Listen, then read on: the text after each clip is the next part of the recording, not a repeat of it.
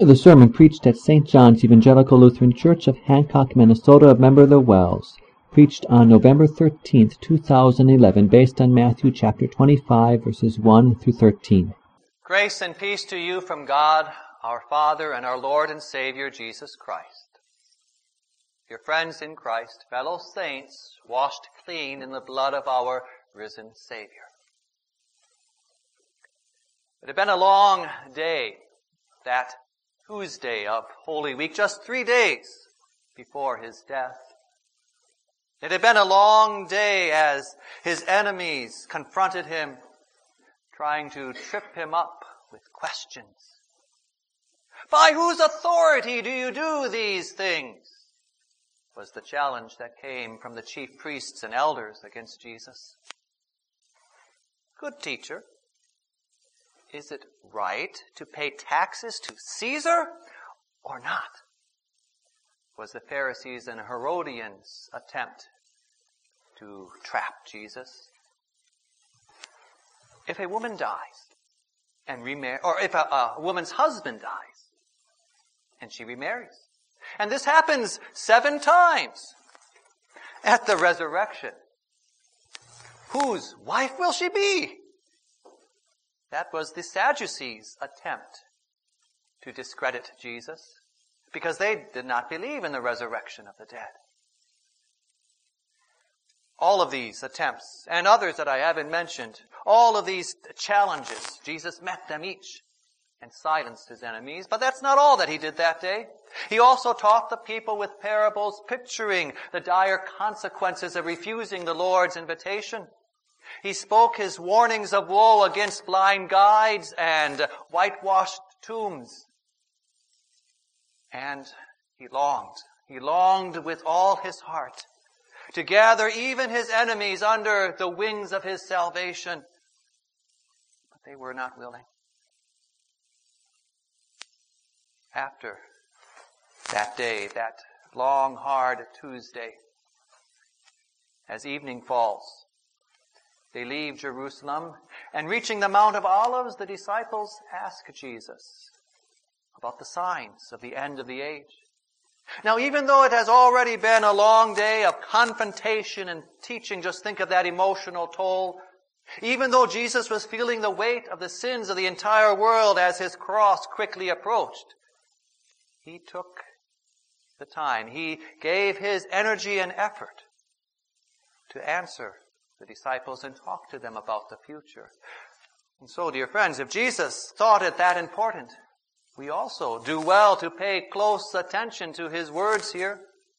In Matthew chapter 24 and 25, Jesus speaks to us, just as he did to his disciples. And he drives home to his disciples and to us to be ready and always prepared, watching continuously. When you see the signs of earthquakes, wars, famines, false teaching, and the persecution of the truth, be ready and watching. The last day will come like a thief in the night. So be ready and watching. The Master will come at an unexpected hour, so as faithful servants be ready and watching. But how? How are we ready? How do we keep on watching? Listen to what Jesus says in Matthew 25, in the parable here, that's the gospel for today. Where when we understand what Jesus says here, we have the answer to those questions. How are we ready? How do we keep watching? Jesus says, "At that time the kingdom of heaven will be like 10 virgins who took their lamps and went out to meet the bridegroom. 5 of them were wise and 5 were foolish. The foolish ones took their lamps but did not take any oil with them. The wise, however, took oil in jars along with their lamps. The bridegroom was a long time in coming, and they all became drowsy and fell asleep. At midnight the cry rang out, 'Here's the bridegroom, come out to meet him.' Then all the virgins woke up and trimmed their lamps. The foolish ones said to the wise, 'Give us some of your oil. Our lamps are going out.' 'No,' they replied, 'there may not be enough for both us and you. Instead, go to those who sell oil and buy some for yourselves." But while they were on their way to buy the oil, the bridegroom arrived. The virgins who were ready went in with him to the wedding banquet, and the door was shut. Later the others also came. "Sir, sir," they said, "open the door for us." But he replied, "I tell you the truth. I don't know you. Therefore, keep watch, because you do not know the day or the hour." So, as you think about those words of Jesus, which of the virgins were ready? The ones who had oil to burn in their lamps, right? And so how are we ready? How are we prepared? With faith burning in our hearts. Genuine faith. Ponder that theme and put it into practice. Keep genuine faith burning. Now, as we think about this parable and take it to heart, it helps to remember what the wedding customs of Jesus' day were. A man and a woman would make their mutual promises to be husband and wife until death. And that would sound similar to the vows that we hear in a marriage ceremony today. But after this exchange of vows, the couple did not have a big celebration right away. In fact, they did not even live together as husband and wife. They went back to their own homes or to their parents' home. And then sometime later, at the appointed time, the groom would come to bring his wife home. Friends of the bride would await that day and light the way for the groom with their lamps. That's what the virgins were to do in the parable. What an honor, like being a bridesmaid today. And then when the bridegroom had come and taken his bride home, that's when the celebration began, the wedding banquet that often lasted 7 days. Now, as we think about the parable and we meet these 10 virgins, can you see from the start which are the wise and which are the foolish? Jesus tells us that it is so, but can you see the difference? Both the wise and the foolish are invited to greet the bridegroom and to welcome him. They both have their lamps there, ready to light the way. And even when the bridegroom is long in coming, both the wise and the foolish appear to wait until the call goes out. And really, it's only then do we see the difference. Up until that point, how similar the outward appearance. How similar. And that's the way it is among Christians today, isn't it? There are the wise and the foolish, those who have genuine faith in Jesus and those who have only an imitation. How similar the outward appearance, though. They both call themselves Christians. They both claim to believe in Jesus. They may both belong to the same church, even sit in the same pew. They can come from the same family. They both can be concerned parents, loving children, generous givers, eager volunteers. They both can be upstanding, dedicated, hardworking members of the community. And yet, one has genuine faith and the other does not. Just as the foolish virgins did not have oil for their lamps when the bridegroom came. So you see, dear friends, this parable addresses you and me who call ourselves Christian. It's a call on us to examine our own hearts. It's not addressing the unbeliever out there who doesn't even think they're a Christian. It's a call to you and to me to examine our own hearts. Is genuine faith burning in your heart, dear friend? But to answer that, we need to understand what genuine faith is. Genuine faith is not simply having your name on a church roster. It's not simply showing up for services. It's not confined to Sunday mornings only. Genuine faith is more than having been baptized and confirmed. It's more than having grown up in a Christian home. It's more than simply figuring that you got your religious training as a child, so now, for the most part, you can focus on the adult stuff of life and let the religion stuff be on the sidelines. Think about it. Even the foolish virgins had oil to begin with, but it ran out. How similar the outward appearance can be. But there's a huge difference in the heart. For you see, that's where genuine faith burns. For you see, genuine faith is trust. But not just any kind of trust. For example, trust or faith in yourself is not genuine faith. Just believe in yourself has nothing to do with the faith we're talking about here. Or, for that matter as well, having faith or trust in the fact that you're trying to believe isn't genuine faith either. And that's the idea that comes when people say, just believe, all you got to do is believe. Well, you mean all I have to do is try to convince myself that I have something called faith? No, that's not genuine faith. And do we even need to say that trusting in money or wealth or works or medicine or technology or human effort and advancement, or add into that trusting in any of the other religions out there, any of that spirituality or divine forces, all that too, none of that is genuine faith. No matter how strong the trust or firm the belief or hopeful the outlook, it's not genuine faith. For you see, dear friends, genuine faith trusts Jesus as our only Savior from sin and death. Genuine faith marvels at the cross and exclaims, my God died for me. The Father gave up His Son even for a sinner like me. Jesus' blood pays for my sins.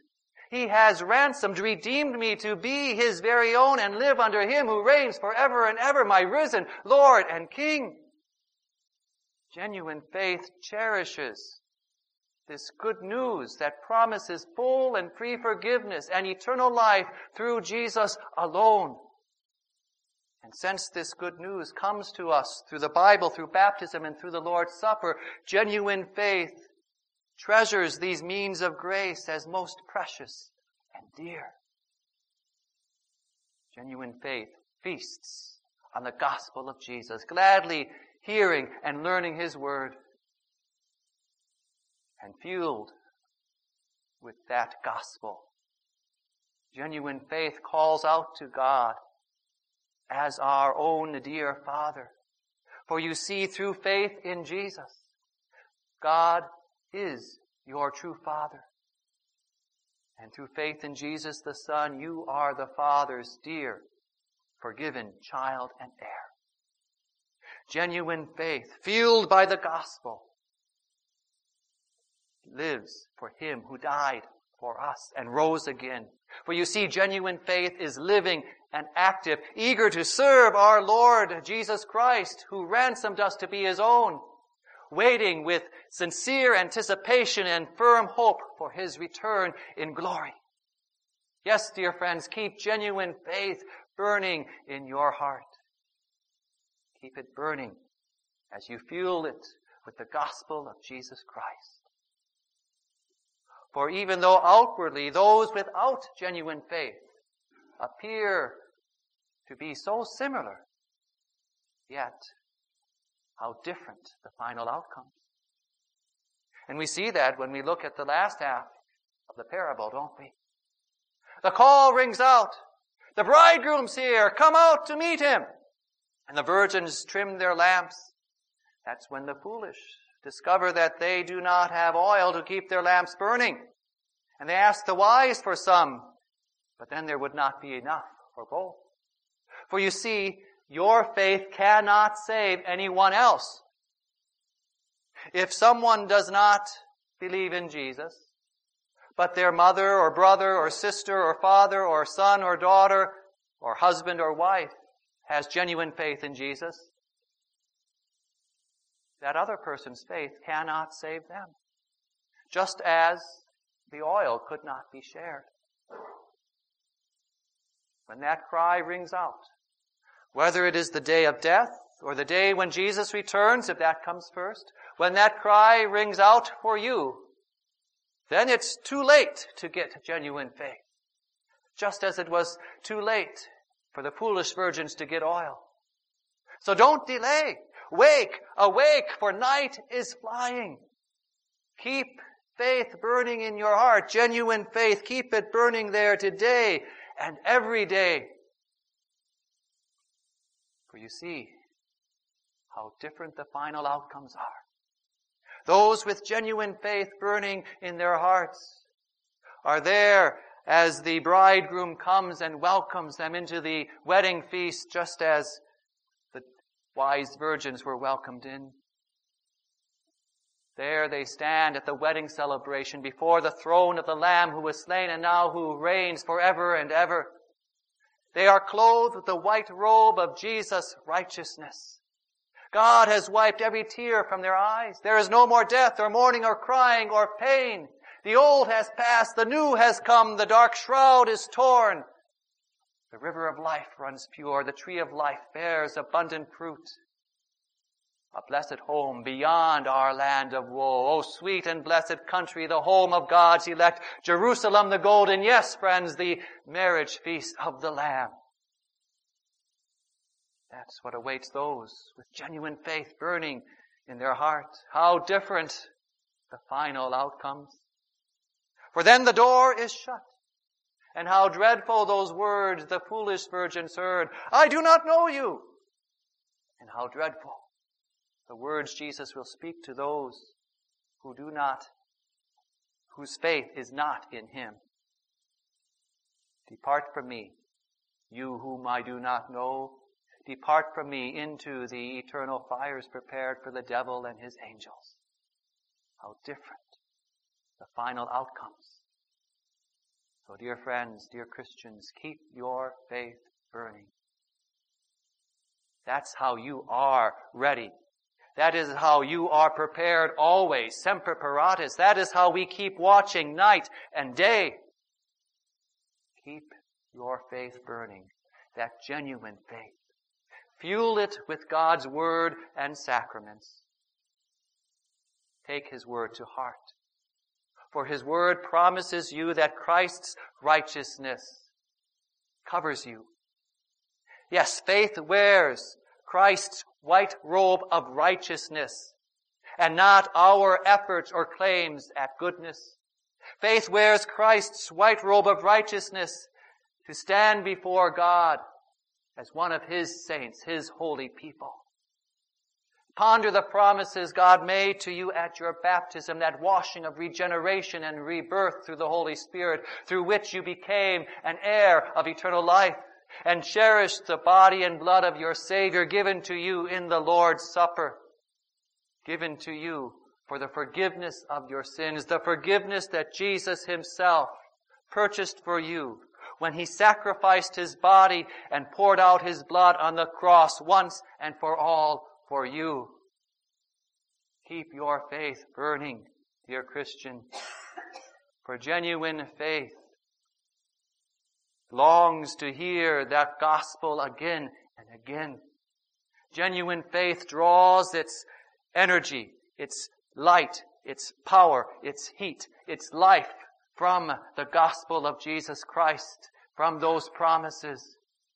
Genuine faith shines out with the love, the peace, and the joy that these promises bring. Ponder these promises, cling to these promises, cherish these promises. That's genuine faith. Keep your faith burning, dear Christian. Keep genuine faith burning in your heart. For then you are ready. Then you are prepared, no matter when Jesus comes. For you are ready for the bridegroom to come and call you to the marriage feast of the Lamb. Amen.